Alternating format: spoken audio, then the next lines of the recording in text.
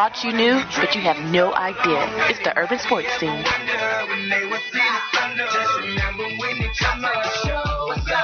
You are listening to the urban sports scene. I am Wole here. My boy Ray Jeezy. Will T is out. Let me patch in Ray too. There we go. What's good, Ray? Proof is in the pudding, they say, my friend. Now, proof might be in the playoffs. We'll see. You ready to cross the picking line and come over to my side? I'm close, man. I'm close. Very close. You know, I can tell. I know. Yeah, I know you can tell. You probably see me on social media. I'm very close, man. Also, the Urban Sports Scene is part of Sports Journey. Make sure you check us out at sportsjourney.com. You'll find all kinds of sports content for your DMV sports teams. Subscribe to our podcast on Stitcher, Spotify, iTunes, and Google Podcasts. Just search the Urban Sports Scene. Tweet us at Urban Sports Scene and hit us up on our Urban Sports Scene Facebook page. Also, join our Urban Sports Scene Facebook group. Search Urban Sports Scene, sports bloggers, sports podcasters, and sports debates. But yeah, Ray, I'm getting very close. Very, very close. I won't even lie. I can see that you're finally starting to understand that it takes time for a team to develop chemistry under a new regime. Chemistry, man. I understand that Chemistry. Like momentum, right? Chemistry is like momentum. Oh, most definitely. We have momentum right now as a show. Facts, just bro. like the Washington football team. Facts. I like how you gassed that up. Facts. Good job, sir. I appreciate you for that one. Hey, it's time for the pregame. Here's what we have on tap. We'll talk about the Washington football team defeating the San Francisco 49ers 23-15 in their upcoming game against the Seattle Seahawks. We have Retreat, Sports Journey's Washington football team reporter, Lake Lewis Jr. will join us to discuss this. At 8:20, we'll talk about the Washington Wizards preseason games. Finally, we'll have Myron Magnus of Boxing Logics United on the show to chat about IBF, WBA, and WBO heavyweight champ Anthony Joshua, KO, and Kubrat Pulev. And also, we'll talk about Shakir Stevenson's victory over the weekend against, is he Clary, right? It's Clary, right? Yeah, that's how you say his name. It's Clary, okay. That's not the hard part. You said the easy part, so. I ain't go for the I know that. I know, right? Anyway, right now we have former USA Today senior Washington football team reporter and current Sports Journey Washington football team insider Lake Lewis Jr. on the line. What's up, Lake? What's up, fam? How you guys doing? Are we good? As Ray has probably told you, Awesome. I'm a little hype over the because I didn't expect this team to actually win. Should be. As you should be, right? So, Lake, I think everybody's excited. I know, right? I mean, yeah, I still want to table everything. Ray knows that I don't like to use the P word throughout this process because it's like, you know what I'm saying? It's still a bad football team, but over the last, Whoa. What? I was over the last 3 weeks. Still a bad football team. No, I say they still are. I mean, at that particular point in time, my bad, Ray. You misheard me. At that particular point in time, when I didn't want to use that term, I thought they were a bad football team. But over the last 3 weeks, I would say that this football team has looked good. Yeah, I mean, they have done what a lot of teams, that, have made playoff pushes have done, and that's you progress every week. Mm-hmm. And let's face it, you win 4 games straight in the NFL. That's not a small feat. I don't care who you played, what your record is. It's something that needs to be done. And right now, this team is starting to grind games out. They're doing things that they haven't done in the past, and that's find ways to win ugly at the end. Mm-hmm. And I think that they're a team that a lot of teams around the league right now don't want to see on Sundays. Yeah, especially when you have that kind of defense. So Sunday, the Washington football team defeated the Niners 23-15. Your thoughts on the game, especially what I mentioned, that defense. Oh, man, I mean, it was a defensive battle. It was Washington's offense wasn't able to really do a whole lot either. They were without Antonio Gibson, their starting running back, and, of course, Alex Smith left with the calf injury. So it was just kind of like you knew it was going to come down to whatever defense was making plays. Unfortunately, Washington's defense was making big plays. Chase Young, Cam Curl, the rookies, were setting the tone, and that's a good sign for Washington. I mean, I think the more they have this kind of success, the more they believe in themselves. And I think this team just feels like right now they can compete with anyone. They can win against anyone. If the offense can ever just catch up, you know, and maybe not even catch up, but if the offense gets you 17 points, this defense is playing playoff football, good enough to win games. I don't think Seattle, you know, I know it's early, we're not talking about it just yet in the segment, but I think that they're going to beat Seattle. I truly feel like that. And not only am I saying this, guys, I think they're running the table in the regular season. I think they're going in the playoffs at 9-7. You won't even have to worry about the NFC least thing. And I say that because, listen, I said last week when I was freezing my tail off up in Pittsburgh, I said, if they win up here, you might as well. You had the team at the time. Pittsburgh was undefeated. You say to yourself, if you beat Pittsburgh in Pittsburgh on prime time, you might as well just run the table. You know, the rest of the year, you know, regular season. And you know, a couple of weeks ago, I'd have told you Seattle was not a winnable game. But Seattle's traveling east, 1 o'clock game. We all know how that works for teams coming from the West Coast. And they you know, they haven't played their best football when they travel east. So this is a winnable game. So if you beat Pittsburgh, you beat San Francisco, you beat Seattle, what would make you think they can't beat Carolina and Philadelphia? No, you're right. I think that, to me, the Pittsburgh game showed that they can beat anybody, regardless of how, you know, people are going to say that Pittsburgh hasn't been playing their best football. But still, they were an undefeated football team. You had to go over there in Pittsburgh to play this team, and you beat them. I mean, your defense, they still got 11 wins, man. Exactly. I'm sorry. Exactly. And your defense showed out. And in the Niners, though the Niners are obviously, Mullins is not good. I'm not going to even sugarcoat it. Mullins is not good. But their defense still flies around the football field. They still, you know, it's a good enough team if you look at other elements for them to do damage. You know, Kyle Shanahan's a great coach in terms of how he schemes up the running game, and the defense did their job in terms of taking away for most of the game, most of the run, big runs in that football game. So, is in a prime situation to run the table. Seattle is a team that obviously is tough. Russell Wilson is one of the best quarterbacks in the league. But this team, just like we talked about the Steelers, they do show vulnerability. You saw a Giants team with Colt McCoy beat this Seattle team.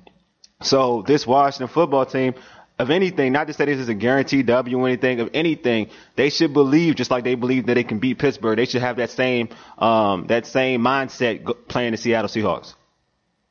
Absolutely. I mean, and they will have that mindset. And guys, let's face it, in years past, every time you got your hopes up that this team could do something, they failed.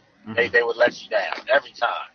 Well, this team's finding ways to keep this ride going, and that comes down to the head coach. I mean, they've got a professional head coach for once. You know, wasn't handed a job because of his name, wasn't handed a job because it was going to sell tickets. If anything, and Wole, you and I had this conversation when he was named. We were a little bummed about it at first, like not to take anything away from Ron Rivera, not even close, but we were like, we wanted that sexy pick, that big name. Of course, that's what we've been trained to accept here.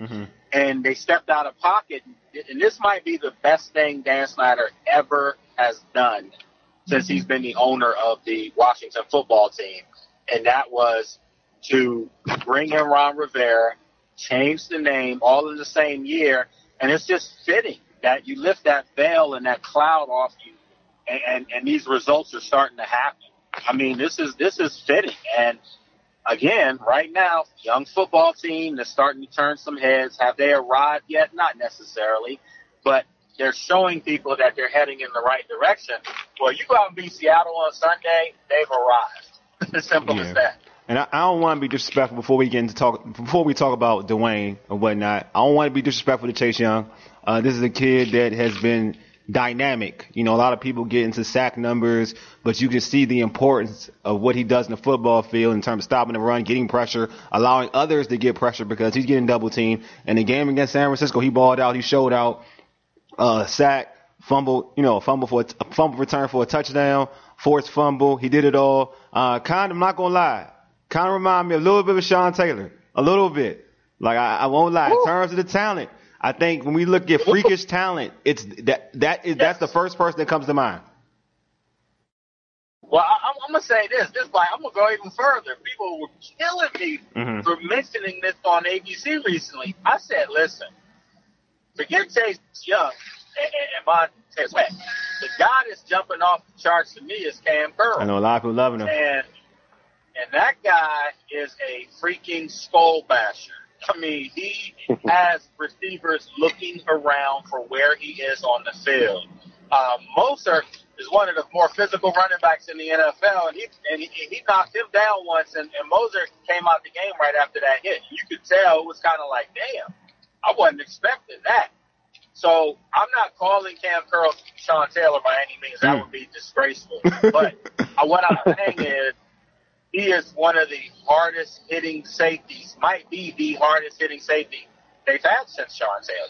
And I think that's okay to say that. And I think he's played so well, they're going to have to figure out what to do with Landon Collins next year. Oh, definitely. Because you cannot take Cam Curl off the lineup, period. Yeah, may have to actually do something that he didn't want to do in New York. He may have to play linebacker. Because DeShazer Everett has played well, too. So he has, but I like Reeves better. DeShazer is playing really well, but DeShazer is another hitter back there. Yeah. He's not a guy that's necessarily, put it like this, his best strength isn't, anticipation and breaking on balls and things like that.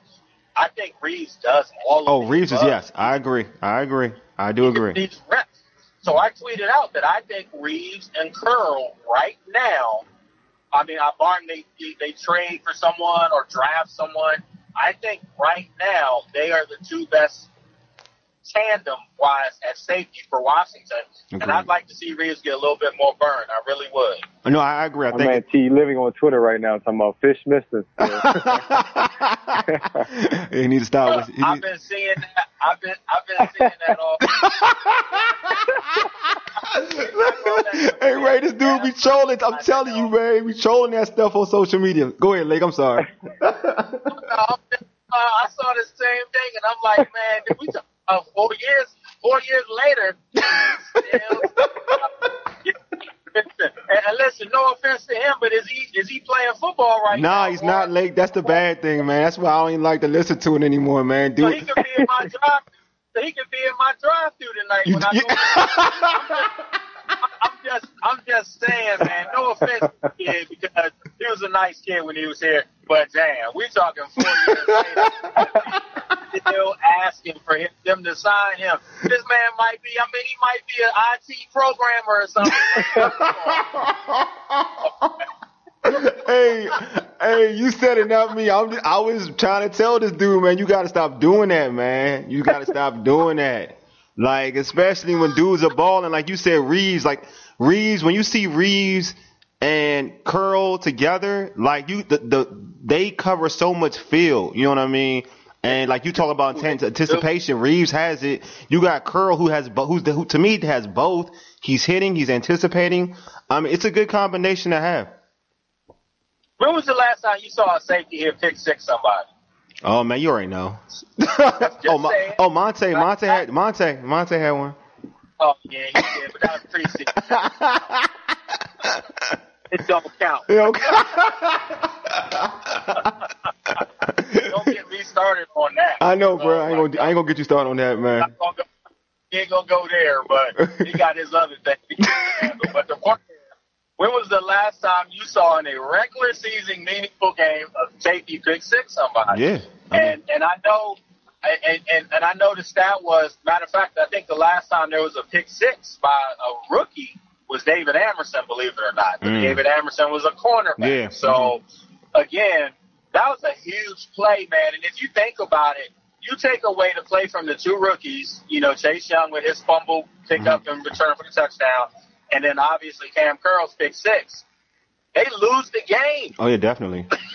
That's facts. Because the offense didn't score any points. Yeah, it's facts. They didn't. They lose the game easily. They definitely lose the game. Speaking of the offense, and you mentioned Alex had a calf injury, calf strain, late in the first half, so he didn't return. Dwayne Haskins, took his spot, came back, led the team to a field goal. In the first play of the second half. Your thoughts on Right. Dwayne Haskins' performance? I mean, that first drive he came in, I saw him doing some things. You know, he was quick with his reads. He made a couple nice throws. He did. But then after that drive, I saw the same things that has plagued him in his early part of his career. High on some throws, you know, held on too long, took some sacks.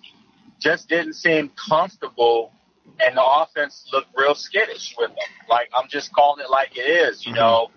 I don't see it, and I'm just saying it. I don't see it. And I'm going to also say this might rub some fans the wrong way.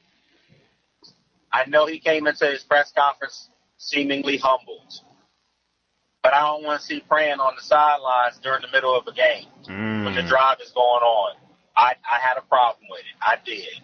And it's not that he wasn't sincere about it. He really felt like he was thanking God for giving him his chance, and you never fail in thanking God for your opportunities and your blessings. I get that. But damn, they were in the middle of a drive when that was going on. And I just, for the life of me, you know how I feel about Dwayne. I like Dwayne. Yeah. But, well, like, you were there with me in the locker room when I told him several times, be careful what you do because you're being watched. Yeah. Mm-hmm. That was you were being watched moment. And again, it just didn't seem like it just didn't look good. It just didn't. And as far as his play, I still think they need to draft a quarterback. I really feel like that. And I'm not saying Dwayne can't play quarterback in the NFL, but you got a defense that's starting to round out in the league. Man, just think of how they can be next year with a little bit of help in the secondary, and you get Matt Ioannidis back. I mean, seriously, that's gonna get ugly. So now, you know, you need your offense to be where it needs to be. And Alex wasn't playing well. We knew that something was wrong with the calf muscle because he just wasn't being able to push off on his throws. I said that something's wrong with Alex because he's not putting anything into his throws. But they need to draft a quarterback. Let's just call it like it is, or trade for a veteran or something that can challenge to be the starter. Because, man, this team is so close to being a really good football team. But they need a quarterback. They need a difference maker at that position right now.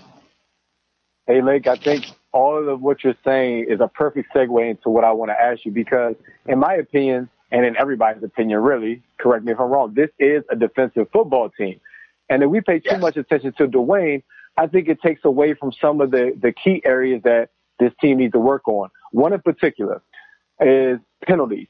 We saw that Montez Sweat penalty, and you tweeted out this penalty on Sweat is looming large in this game. We saw Chase Young commit a similar mistake earlier in the season in Detroit. The good teams, or I should say the great teams, correct these mistakes. This is what Belichick or the Belichicks of the world focus on after the game. Hey, we can't have that happen. So what do you think Coach Rivera is working on this week in terms of just cleaning up those types of mistakes that could have hurt you? Yeah, I mean, you got to, I go back to Tim Settle in Pittsburgh. Remember, he had the unnecessary roughness call that got Pittsburgh in the end zone. So, I mean, actually, I think they held on that drive, so Tim kind of got out of the woods a little bit. But nevertheless, these are aggressive guys. And one thing I will say that I like about them in picking up the penalties, they're picking up these penalties going 100 miles an hour. So it's not like they're getting these penalties and they're like, weak plays and they can't have them. They just can't. But at least they're doing it with supreme effort. And they're young. So hopefully you learn from these mistakes. But, yeah, I mean, when your offense isn't generating points and sustaining drives, you can't have your defense have third down opportunities where they have a chance to get a team off the field and then bad things happen. So clearly Ron Rivera's letting these guys know about this. They're telling them every chance they get you can't have, just these unfortunate back-breaking type of penalties that can cost you games. And obviously we saw in Detroit it did ultimately when they, put them in field goal position. Again, though, they're gonna live and die with their defense. They're gonna have to. Their defense is gonna have to bring them home every week. That's just how it is. They're going to have to stop a strong Seattle offense in order to win the game. So clearly they're going to have to be told, you can't have these silly penalties, especially at inopportune times. All right, like you said, they got a tough Seattle offense. You know, Russ, Sierra, the whole mob is coming. They have a mobile quarterback, and over the last, during this entire season, as the defense, even though they've been strong, they've struggled against mobile quarterbacks. So what do they do in this game to try to contain Russ? Yeah, I mean, Russell West. I was going to say Russell West. We talk about that Russell so much here in town. Russell Wilson is one of the top 2, 3, 4 best quarterbacks in football. He's dynamic. He's smart. He knows what he wants to do out on the field. There's no wasted energy with him. He extends plays. So you're going to have to always have an eye on him. They're going to have a backer shadow Russell Wilson in this week's game, just so that he doesn't get outside the pocket and beat you that way. But let's just call it like it is, guys. You don't really stop Russell Wilson. Mm-hmm. You know what's the saying? You got to hope to contain him. Mm-hmm. You can't let him go off for 300 yards on you because you're going to be in trouble. I just think right now for Washington, the key is they're going to get pressure on you. One thing we've noticed with this defense, they wear on offenses later in games. So they don't come out necessarily like gangbusters early, but they start to figure it out as the game goes on. And that's when you start to see the pure athleticism of Montez Sweat, Chase Young, Deron Payne, Jonathan Allen. They start to just kind of wear you down. And then in the second half, they strike. And I think that's what they're going to have to do. If they can keep this game close to the vest and keep that high-powered Seattle offense from Russell Wilson particularly from being able to be comfortable in the pocket, they'll win the football game. Not be close. They'll win the football game. Simple as that. My man, Lake's like, they'll win the football game. I'm hoping for that, Lake. I definitely am hoping for that. Hey, Lake, thanks for being on. Can you tell our listeners about your podcast? And please plug your social media handles. Well, first and foremost, before I do that, you guys are my guys. You're doing a great job on the network. And a lot of fans have told me, they like the show. They like what you guys are doing. I do apologize that I couldn't be in more of a studio setting. I'm on my way back home from West Virginia. But with all that said, fans can find me on social media at Lake Lewis on Twitter. On Instagram and Facebook, it's Lake Lewis Jr. And, of course, Sports Journey. Go to sportsjourney.com. On that listen link, you'll see all the great podcasts. One of them, Urban Sports Scene.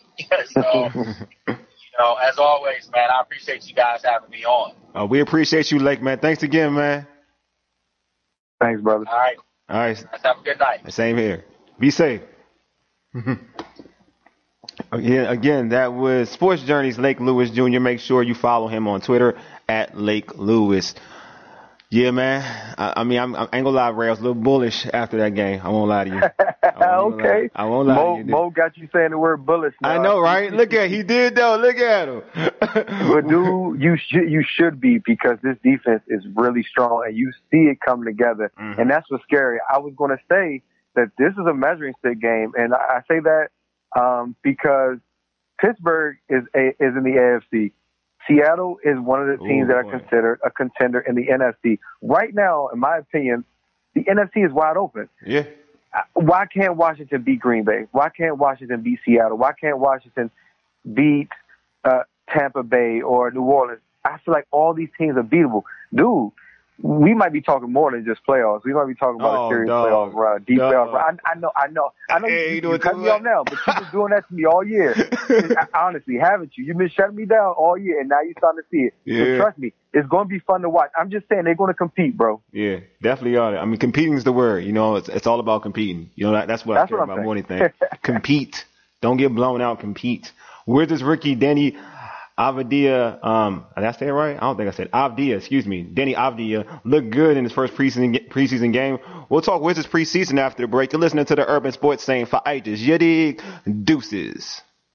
I got loyalty, got royalty inside my DNA. Quarter piece, got war and peace inside my DNA. I got power, poison, pain, and joy inside my DNA. I got hustle, though ambition. Egyptian flow inside my DNA. I was born like this, and born like this, immaculate conception. I transform like this, perform like this, wish out you a new weapon. I don't contemplate, I meditate, then off your pet. This that put the kids to bed. This that I got realness. I just kill cause it's in my DNA. I got millions, I got riches building in my DNA. I got dark, I got evil that rot inside my DNA. I got off, I got trouble, some heart inside my DNA. I just win again, then win again like Wimbledon I serve. Yeah, that's him again. The sound that engine in is like a bird. You see fireworks and Corvette tires skirt the boulevard. I know how you work, I know just who you are. See, use it. Your hormones probably switch inside your DNA. Problem is, all that sucker shit inside your DNA. You are listening to the Urban Sports Scene with myself, Wole, Ray Jeezy. Will T's out. We're part of Sports Journeys, sportsjourney.com. Sunday, the Washington Wizards had their first preseason game against the Brooklyn Nets. Let me say that correctly. KD and the Brooklyn Nets. The Wizards lost 114 to 119. What did you learn in their first preseason game, Ray? What I learned is that Denny is not scared of the moment. Yeah. And I know it's a preseason game, but think about it.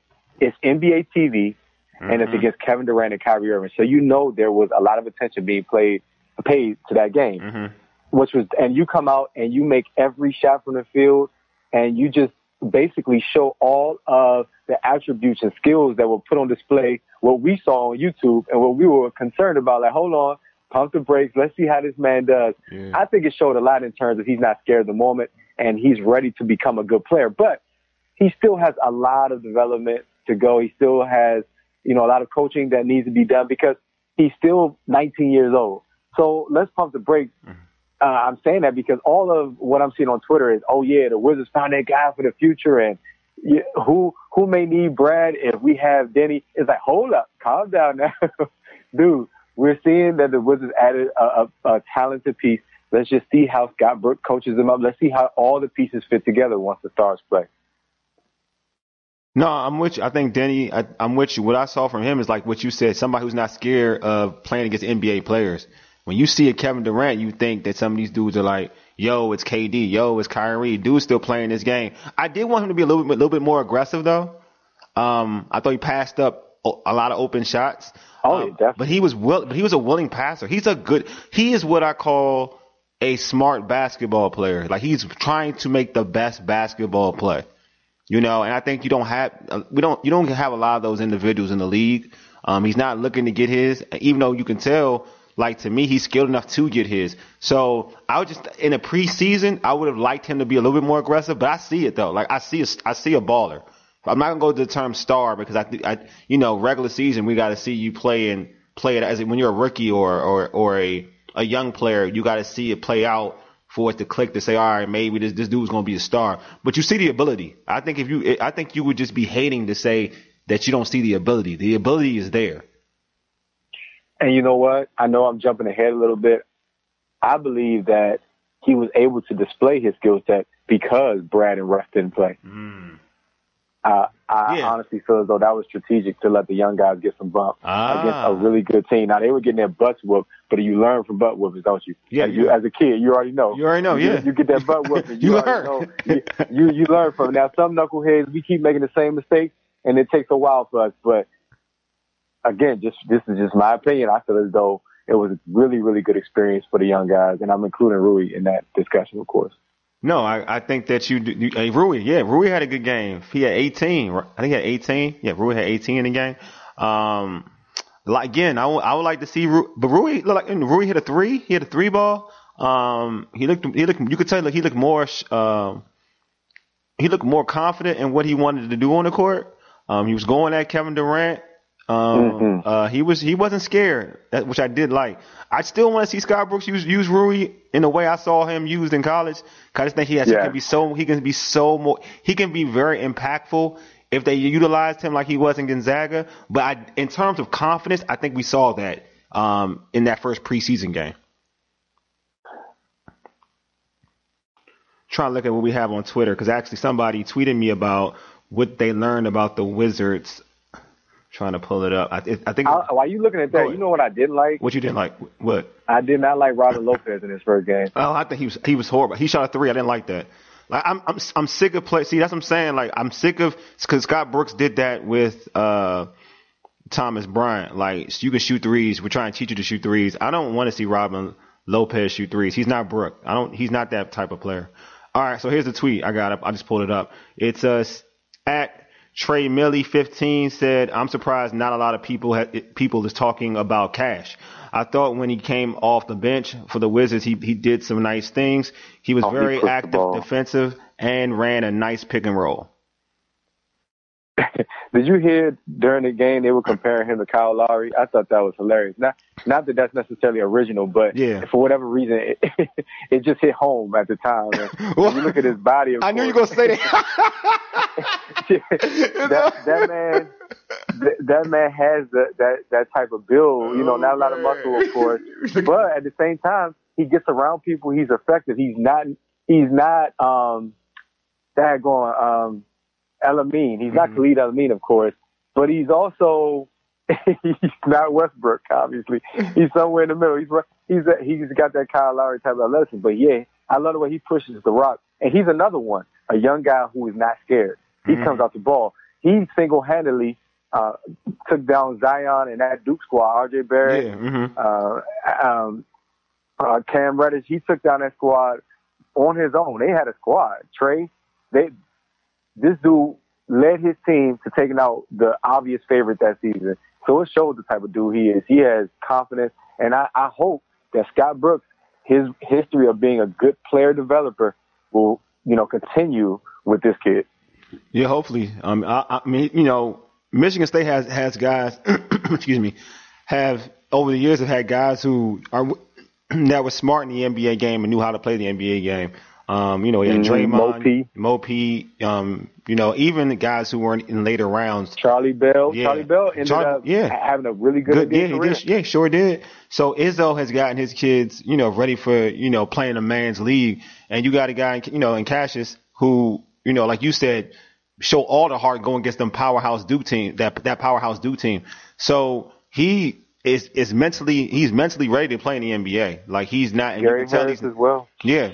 And you could tell that he's not going to be scared of the moment or scared to compete. So that's the thing that, as a backup point guard, as a guy who's hungry, right? Because you're still on this Wizards team is young, and you're looking for hungry dogs, guys who are ready to go out there and compete at the highest level, who aren't going to back down. And to have a kid like that is definitely, it's a bonus. And it's the thing about, a lot of people draft these kids, of 1 year, maybe off the potential. But when you have a kid who has been productive in college basketball for X amount of years, they typically are ready to play, especially a guy like Cassius Winston, who played at the highest level in the college game. He's ready to help a team win basketball games if the coach is willing to work with them. Yeah, I honestly feel as though he can steal some minutes from Ish.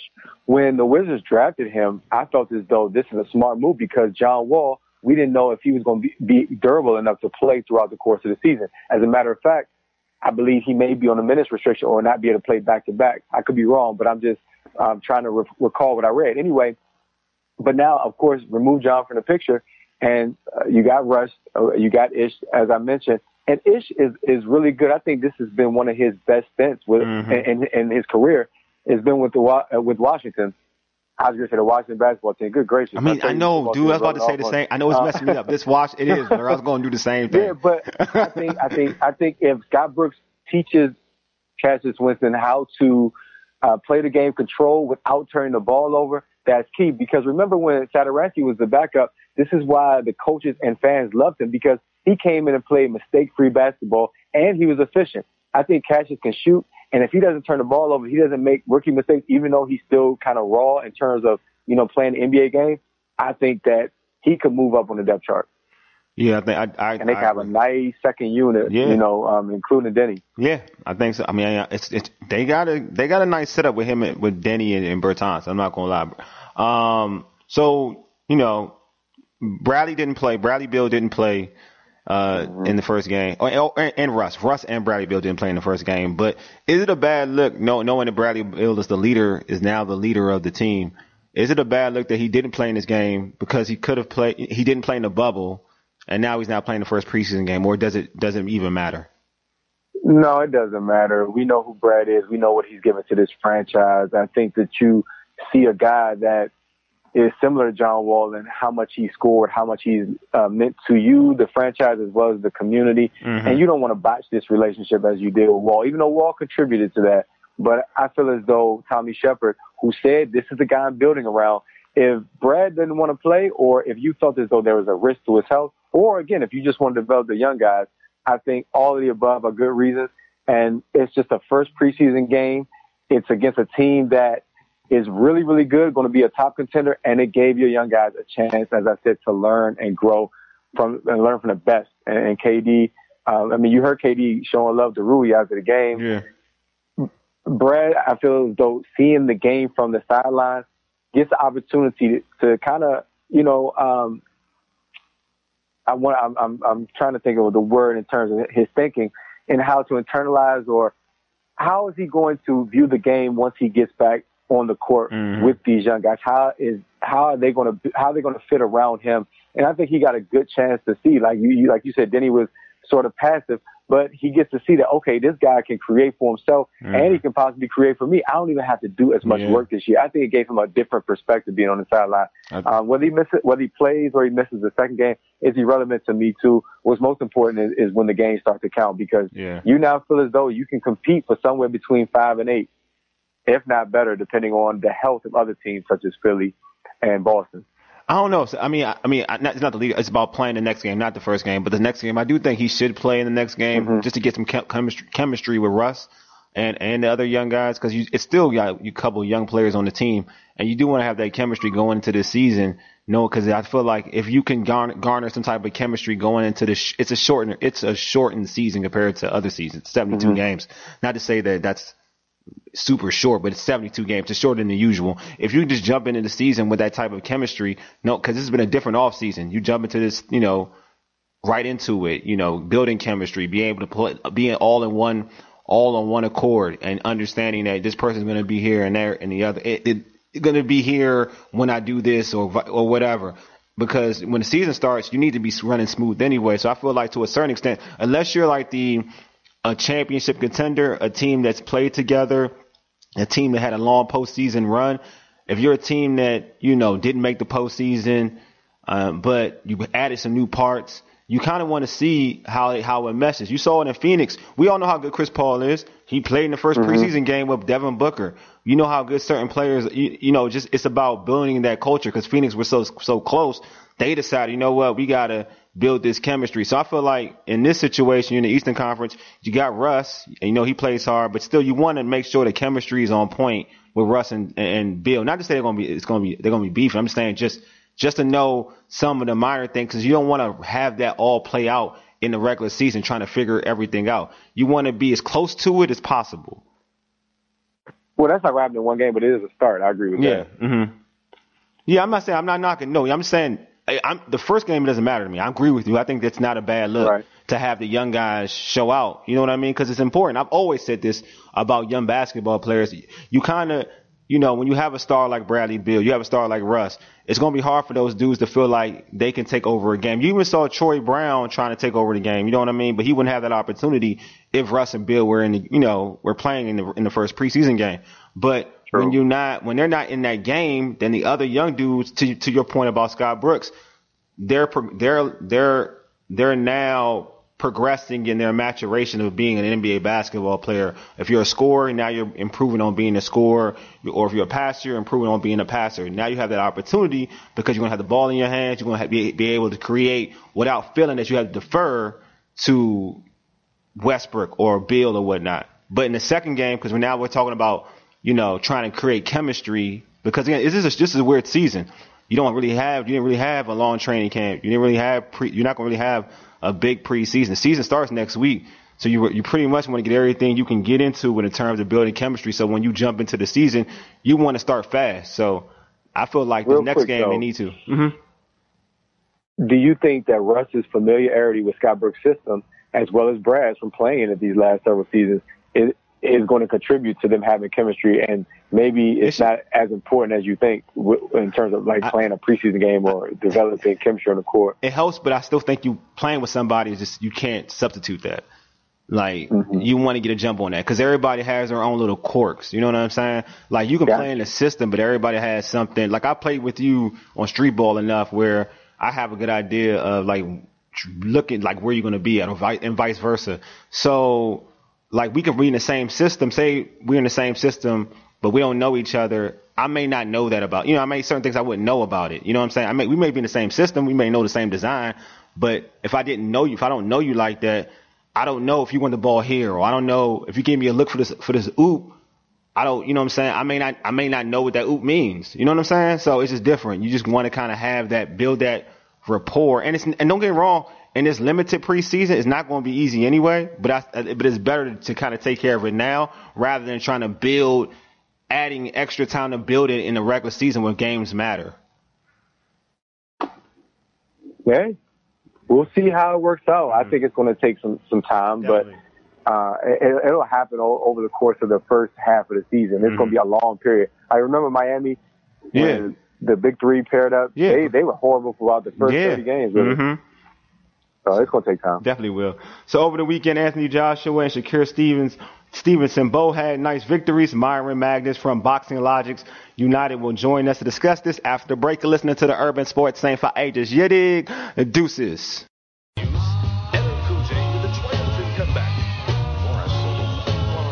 But tonight, don't call it a comeback. I've been here for years. I'm rocking my pants, putting suckers in fear, making the tears rain down like a monsoon. Listen to the bass go boom, exploding, overpowering over the competition. I'm towering, wreck his shot. When I drop these lyrics that'll make you call the cops. Don't you dare stare. You better move. Don't ever compare me to the rest that'll all get sliced and diced. Competition's paying the price. I'm gonna knock you out. Mama said knock you out. I'm gonna knock you out. Mama said knock you out. I'm gonna knock you out. Mama said knock you out. I'm gonna knock you out. Mama said knock you out. Don't you call this a regular jam. I'm gonna rock this land. I'm gonna take this city bitty world by storm. And I'm just getting warm. Just like Muhammad Ali and Coleman Cassius. You're listening to the Urban Sports Scene with Wole, Ray, Jeezy, Will T is out. We are part of Sports Journey. Make sure you check us out at sportsjourney.com. All right, man. We had him on last week, man. He was a banger, man. He was awesome.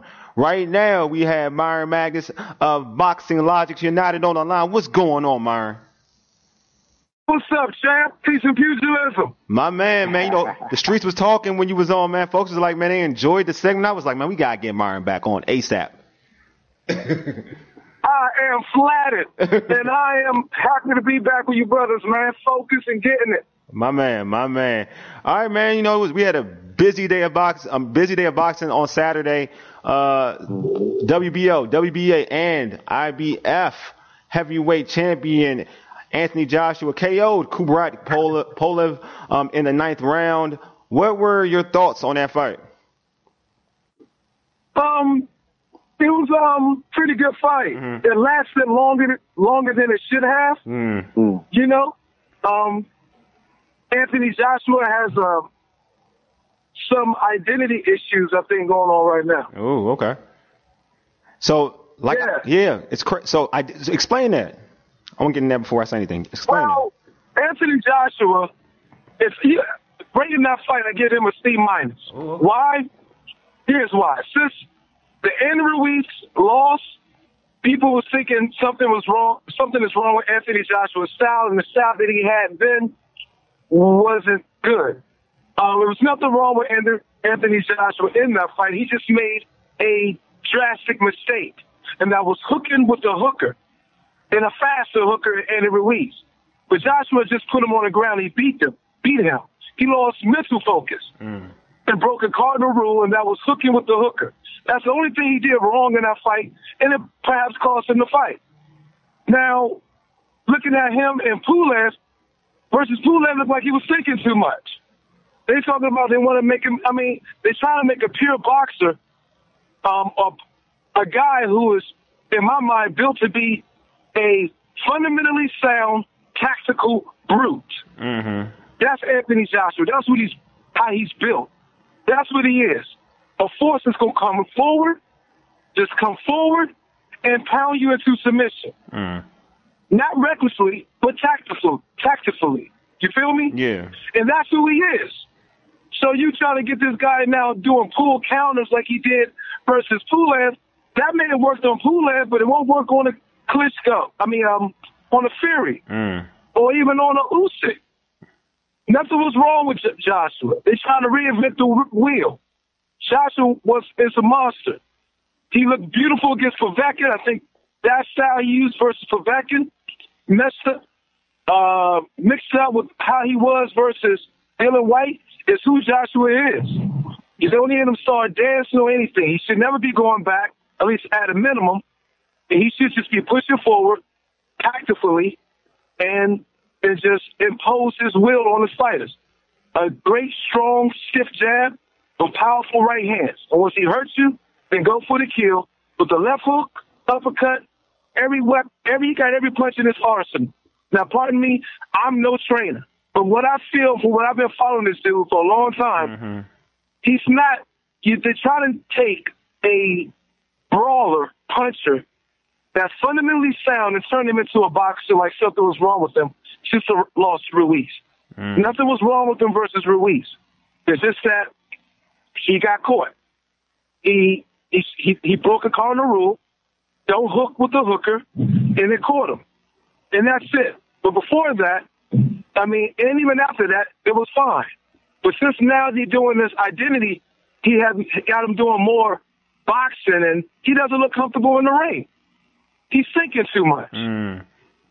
No, he's thinking too much. It just seemed like he was thinking. So that's what I mean that he's having identity issues. That makes sense.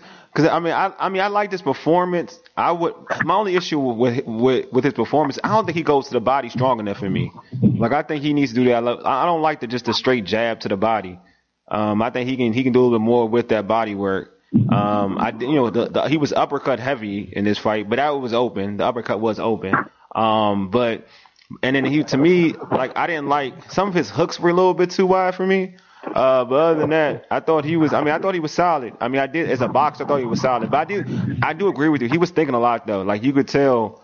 I don't know if it's playing in his mind. The knockout was playing in his mind. He's always trying to be cautious, but all in all, in terms of his boxing technique, because I always graded on like other boxers, fighting Wilder or Fury or whatnot, and I'm like, could it beat Fury? That's a good point. Like, could it beat Fury? Because I've always felt like he matches up well against Fury. I've always thought he matched up well against Fury, but he can. If he goes back to being a tactical, fundamentally sound brute, he ain't going to outbox Tyson Fury. He's not that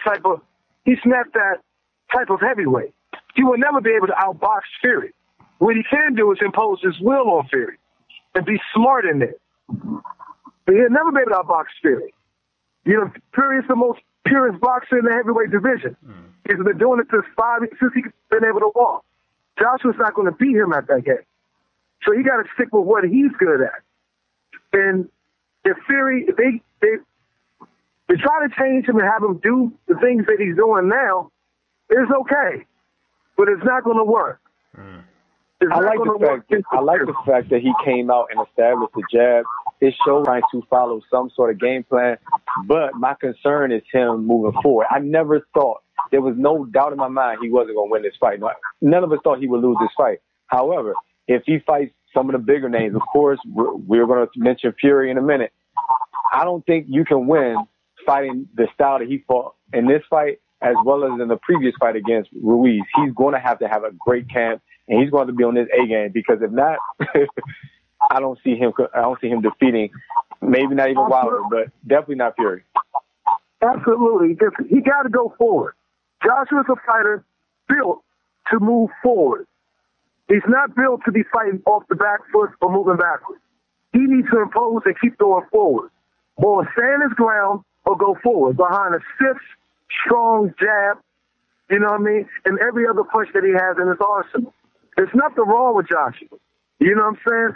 Besides the loss versus Ruiz that may have, one thing about Anthony Joshua is he only got like 23 fights, right? Usually with 23 fights, a fighter's just coming to himself. He's learning who he is. And most of the time he don't have a title by now. In most of the, in most of the world. Mm-hmm. In most cases in the history we've seen, they don't really have a title yet, and they haven't had this many defenses yet. The thing is with Joshua, we're seeing Joshua learn as we go while being the unified heavyweight champion of the world. So that's the thing. He's accepting, always going to get high criticism and everything. But we got to also be mindful, he just really started fighting in his late teens, 17, 18. He wasn't like Fury, who started very, very young as a toddler and his early adolescence, Mm-hmm. So it's different for Joshua. And he's been on a fast track. So we understand all of that, but that's why I think it's not a good move to try to have him change his style up or incorporate these other things like the extra boxing and all that. No, because I don't think nothing was wrong with this style before. As he was getting comfortable with it, he was much, much more confident in the ring with it. No, I can see it, and I agree. So what's next for Joshua? Is it Fury? Should he fight somebody like King Kong Ortiz as like a warm-up? Somebody, you know what I'm saying? Or is it really just Fury? They say the WBO is not going to allow Alexander Usyk, who was the former undisputed cruiserweight champion of the world, is the mandatory, the WBO mandatory for Joshua. Boy. That's a bad boy. And they're saying that they're not going to let Joshua pass like Pulev was the IBF mandatory. Mm-hmm. Usyk is the WBO. If Usyk say he wants Joshua now, Whew. he doesn't want to wait. That's a bad boy too. Yeah. That's a bad. So who he would said the WBO say no. There's not going to be a Joshua Fury before Alexander Usyk and Anthony Joshua. Word? Dang. Wow. Yeah, so, and that's going to be another test for Joshua. Yeah. Because Usyk is a good boxer as well. Very. And he has the ability to throw punches and bunches. Now he's a bit smaller. He's 6'4", coming in at probably like 225, 220, but he has good feet. He can move. Joshua is definitely more powerful than him, but Usyk has definitely more stamina and endurance than Joshua. So this is going to be another thing to try to hold our breath and see what happens before perhaps we get a undisputed match with Fury. Do you think Anthony Joshua is ready for Usyk? Because that's a tough one. I ain't gonna lie, that's a real tough one. Yeah, he could beat Usyk. Okay. Like I said, Joshua could beat anybody. Okay. If he regains the identity he had before, without these people trying to maybe doing this or doing that. Again, I'm no trainer, but from what I see, Joshua does not look comfortable in the ring with what he's doing.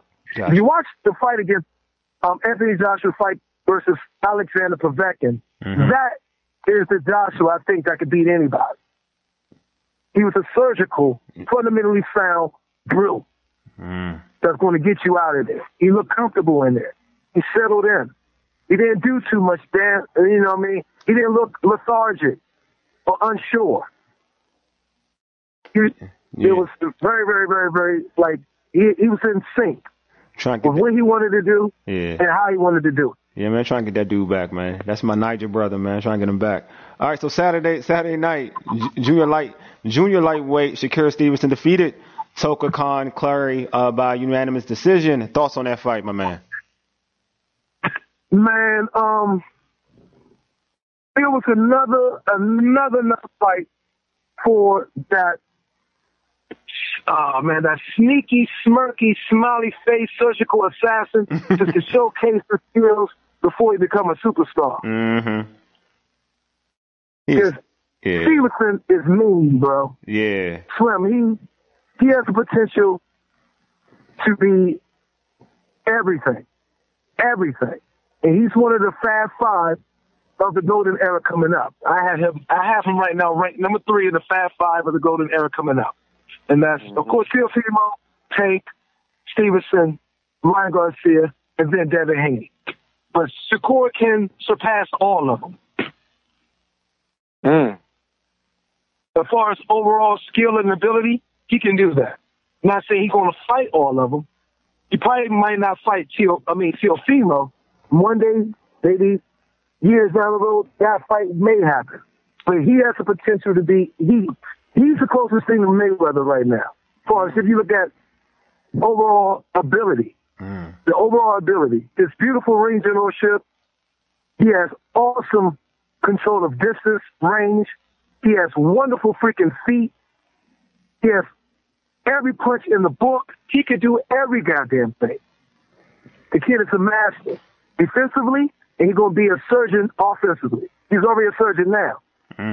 Shakur is going to be hell to deal with. He's not even in his prime. He's approaching his prime.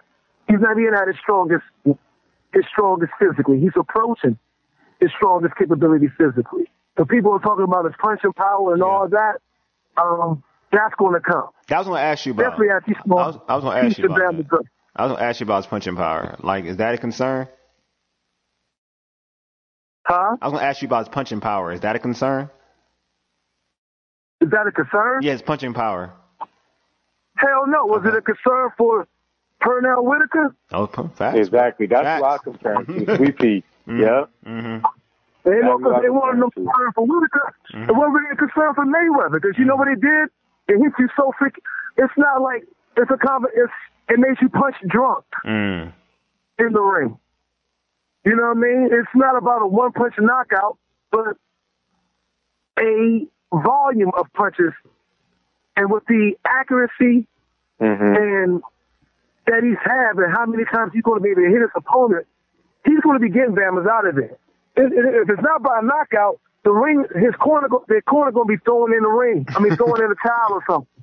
You feel me? Yeah, definitely. They're going to be calling in the fight because he's going to be just beating these Bamas down. You saw he beat Clary down? Yeah. Oh, my God. Clary, and I knew Clary wasn't going to be able to do nothing with him. Yeah. Okay, definitely. Now, my man from B-More hit me up, and he's a diehard. I'm talking about diehard Tank fan. He like, man, Shakur, he looks scary because my man knows boxing. Anybody who knows boxing, they would love that fight because, like you said, it's surgical. That's a perfect word. Now, your casual boxing fan, they didn't see a knockout. Man, I'm not really feeling it. But I'll say this. That was a masterful performance, and it looks like it leads up to him fighting Berchelt. I think he'll beat Berchelt, but after that, who is going to be his second opponent in 2021? We're talking Loma or Tank Davis because in those fights, as good as he is, we're going to find out whether he has a chin or not. And with somebody like you compared to Floyd had his test against Maidana and against Sugar Shane. Even Cotto tapped his chin too. So I'm thinking that he's going to need to be in one of them battles. Yeah. Madonna gave him some good punches, but he never really hurt Floyd. Now, Sugar Shane, no, I don't think he really hurt Floyd.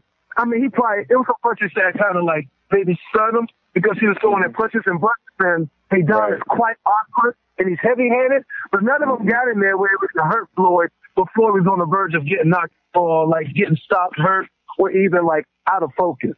It was nothing like that. He was awkward. He just came in and he was trying to be a bully on Floyd. But none of those punches got it. Now, Sugar Shane almost got Floyd out of there. Chop Cordy. People don't remember that fight. Yes, sir. Almost got him out of there. Yeah. He rocked Floyd heavy hard early and had his eyes crossed up against the ropes. And people don't remember that fight. But I remember. Yeah, Loma is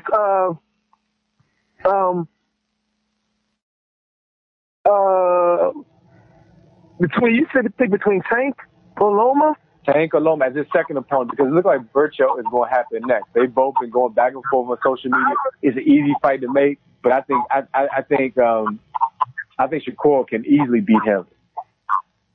Who? Which one, Tank or Loma? But no, Berchelt. I'm just saying that after that fight, I think he's going to step it up. But I don't think it's going to be Tank. I think you got two top-ranked guys, so it might be Loma at 130. They could be using Loma as a stepping stone to build him as the star of Shakur Stevenson. Now, if if he's to fight Tank, I don't know. Not just that's the politics of boxing. Mm-hmm. If anything's to happen first, it would be the Loma fight, I would think. Right. And the thing is, Loma cannot fight going backwards. He can't. I called that, and I was telling everybody that. People thought I was crazy, and Teofimo proved it. The thing is, Shakur is the comfortable going backwards. Shakur is probably comfortable going backwards as he is fighting off the back foot and counter as he is going forward. So, and that Loma is more surgical going forward. So that would be a very, very, very amazing fight. And the fact that they're both southpaws is crazy. But Loma lost more in his amateur record to southpaws than anybody. Yeah. And Loma's heralded amateur record. Most of his losses was to southpaws. Mm-hmm. And Loma's a southpaw. So now he's fighting Shakur, who's a southpaw, and a defensive specialist. So the thing is, Shakur's coming up 126. Loma will probably not worry. He will probably be very, very aggressive going against Shakur and not worry about whatever's coming back. Because Shakur is not.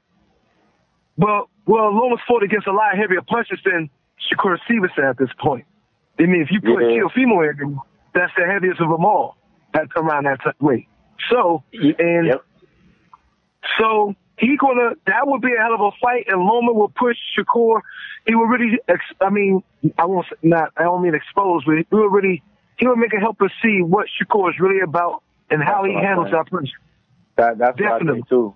Now remember, just before we close out, Loma fought our man, a friend of the show, Gary Russell, who's also southpaw, and Gary threw a lot of punches in that fight. He threw over 1,000 punches. But Loma kept coming forward, and I think he'll do the same thing against Shakur, just keep pressing, knowing in his mind Shakur can't knock him out. So if we're going to see Shakur's boxing ability really be put on display, that'll be the best fight. But I wonder if Bob Arum is going to think that's too risky early on in his career. We'll see. Hey, let me jump on that. Yeah, quiet exposed. Gary Russell's really exposed Loma's weakness. Because if you watch that fight again, Gary Russell, whenever he came out and he led off first with the jab, 1-2. Jab, 1-2.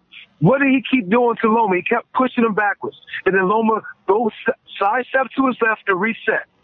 Gary Russell get off the jab again. He did that for all the middle rounds. He was coming out being the first off before Loma.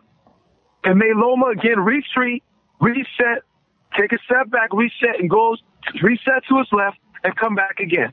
Gary Russell jump on again. Jab, jab, boom. Loma reset, go back to his left, come back again. Gary Russell showed the game plan to him.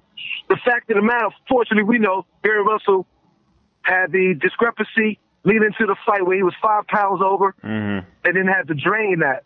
And so he, instead of taking the fine and said whatever, but he said if he knew then what he knew now, he would have just took the fine and go ahead and not worry about losing the 5 pounds, whatever, because they had the discrepancy in his camp. But, and think that let me know that how good Gary Russell is. If that was the case, and Loma was bigger than him, Loma was stopping all these dudes, but he couldn't stop Gary Russell Jr. That let me know how thorough he was. That let me know how tough Gary, it would be hard to get Gary Russell Jr. out of there. He has a hell of a chin. And Loma was catching him late in the fight, like around 10th, 9th, 11th. 10th, 9th, 12th, good stuff. And he couldn't get Gary out of there. And Gary kept fighting. And so I'm like, that fight needs to happen again. If I was Loma, he need to go and let Gary go and get that smoke again, because Gary wants that fight desperately. Oh, we know this. Yeah, Gary wanted to end his career with Loma, but the Teofimo loss kind of hurt, the magnitude of that fight. But Shakur, naturally bigger guy than Gary, I think he'll definitely give Loma problems, and I see Shakur possibly ending Loma's career in that fight. So it'll be fun to watch, man. Looking forward to it, bro. We're going to have you on the show then, bro. I appreciate it, Kylie. Thank you. I'll be freaking welcome and ready. Slim. Shakur, and Loma would be a hell of a fight. Now, let me give it the Shakur Tank. I think favors Shakur. Because the better boxer. Because he's a better boxer. Because he's a better boxer, right? Yeah. And I think he's going to be. The truth of the matter is, Leo Santa Cruz was piecing Tank ass up. See, I thought so too. We said that. I thought so too, bro. I thought so too. Yeah, Tank was getting hit. Tank was getting hit, no doubt. But I mean, Tank, he's so powerful. If he catch you, it's a wrap. And that's because of Loma. I mean, your boy Santa Cruz, he lost discipline and hung around there on the ropes just to let Tank go ahead and threw the same punch 3 times in a row. And on the third time, Tank measured it and caught him. Why you gonna throw the same punch 3 times in a row off the ropes? Don't make no sense. So he had a mental lapse. Now, that's not going to happen to Shakur Stevenson. And his feet is better than Tank's.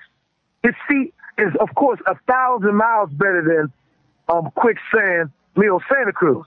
Shakur has some of the best feet in the business now. Look at his feet and look how he controls distance. That's why I call him like a Mayweather. Because Mayweather, you see a Mayweather fight, and his feet is just always in the right position. His shifting, his movement to control distance and range for himself. Nobody does that I've seen now, especially of the young crop, do that better than Shakur Stevenson. Man, it's gonna be a sight to behold once it goes down, man. But Myron, man, thanks for being on. Before we let you go, let our listeners know how they can catch you on social media, and also tell them about your multiple channels, not just your YouTube channels, but your multiple channels. Oh yeah, man. Well, it's a YouTube channel, Boxing Logics United, and we stream on YouTube, Facebook, and Periscope. And Myron Magnus on Twitter, Myron Magnus on Facebook, and Myron Instagram. And peace to the Urban Scene Sports crew. Appreciate you, man. We definitely do, man. We're going to have you back on again. We're going to have you on a boxing roundtable, right, Ray Jeezy? Oh, man. Hey, just let me know when it is, and I'll come to surely cook on that mug, too, man. My man. You got to go back and listen to our old one. You check that one out. I'll forward it to you. Hey, Myron, I'll forward it to you so you know what I'm talking about. I'll forward it to you so you know what I'm talking about. Which episode was that? 4-something or 3-something? What? Say again? Episode? Oh, we had 4. Yeah, man, that's like episode. I gotta find it for you. It's in the 400s, but I gotta find it for you. I go look down it. Because I saw 400. I'm like, God, 400. Yo, you be grinding, man. Stay focused, stay consistent, stay persistent, stay determined, brothers. The Lord is yours, man. Go on, man. Brother. I appreciate you, man. You going with it, definitely. All right, man. We'll get at you, homie. No doubt, champ. Peace and pugilism, baby. All right, peace. All right, man. Again, make sure you follow Myron on Twitter at 202 Magnus. Again, at 202 Magnus. Yeah, man, he dope people, man. Appreciate it. I love that he knows so much about the boxing game. You know what I'm saying? I think he's one of the more knowledgeable individuals. Like, you got Johnny, you got him, Armand, Wood. Like, Wood, yeah, man. Yeah. Like, they know so much. Then they break it down, and they just know it to a T. So appreciate Myron for being on. I appreciate anybody who does boxing for being on when they're on the show. We didn't get a chance to make our Week 15 NFL picks on air, but you can find our picks on the Football Garbage Time podcast website, which is at www.footballgarbagetime.com. It's part of the Urban Sports Scene Football Garbage Time Challenge. Will T is still in second place. I'm in fourth place. Ray moved up to fifth place. Urban Sports Scene doing things. You know what I'm saying? We are like at the top. We're at the top of the table. We're a power conference. We are. We're the power conference. We're not in the top spot. We're a power conference. Yeah, real talk. We beating their brains out this season. For real. We are. Real talk. We are. I mean, Ha-Kung Wong is like first place, but still, in terms of the overall dominance, you got 3 folks in the top 5. You can't beat that, bruh. You can't beat that, dog. You really can't. My homie George is George with us. You're right, Ray. And he's tied with Will for second place. Real talk. That's what I'm talking about. Hey, subscribe to our podcast on Stitcher, Spotify, iTunes, and Google Podcasts. Just search the Urban Sports Scene. Also tweet us at Urban Sports Scene and hit us up on our Urban Sports Scene Facebook page and check us out at Sports Journey, sportsjourney.com. All right, man. Appreciate you all for listening. Ray and I always appreciate everybody. We appreciate Myron. We appreciate Lake for being on. You've been listening to the Urban Sports Saint for ages. You dig? Deuces, a mega. Lead us out, big homie.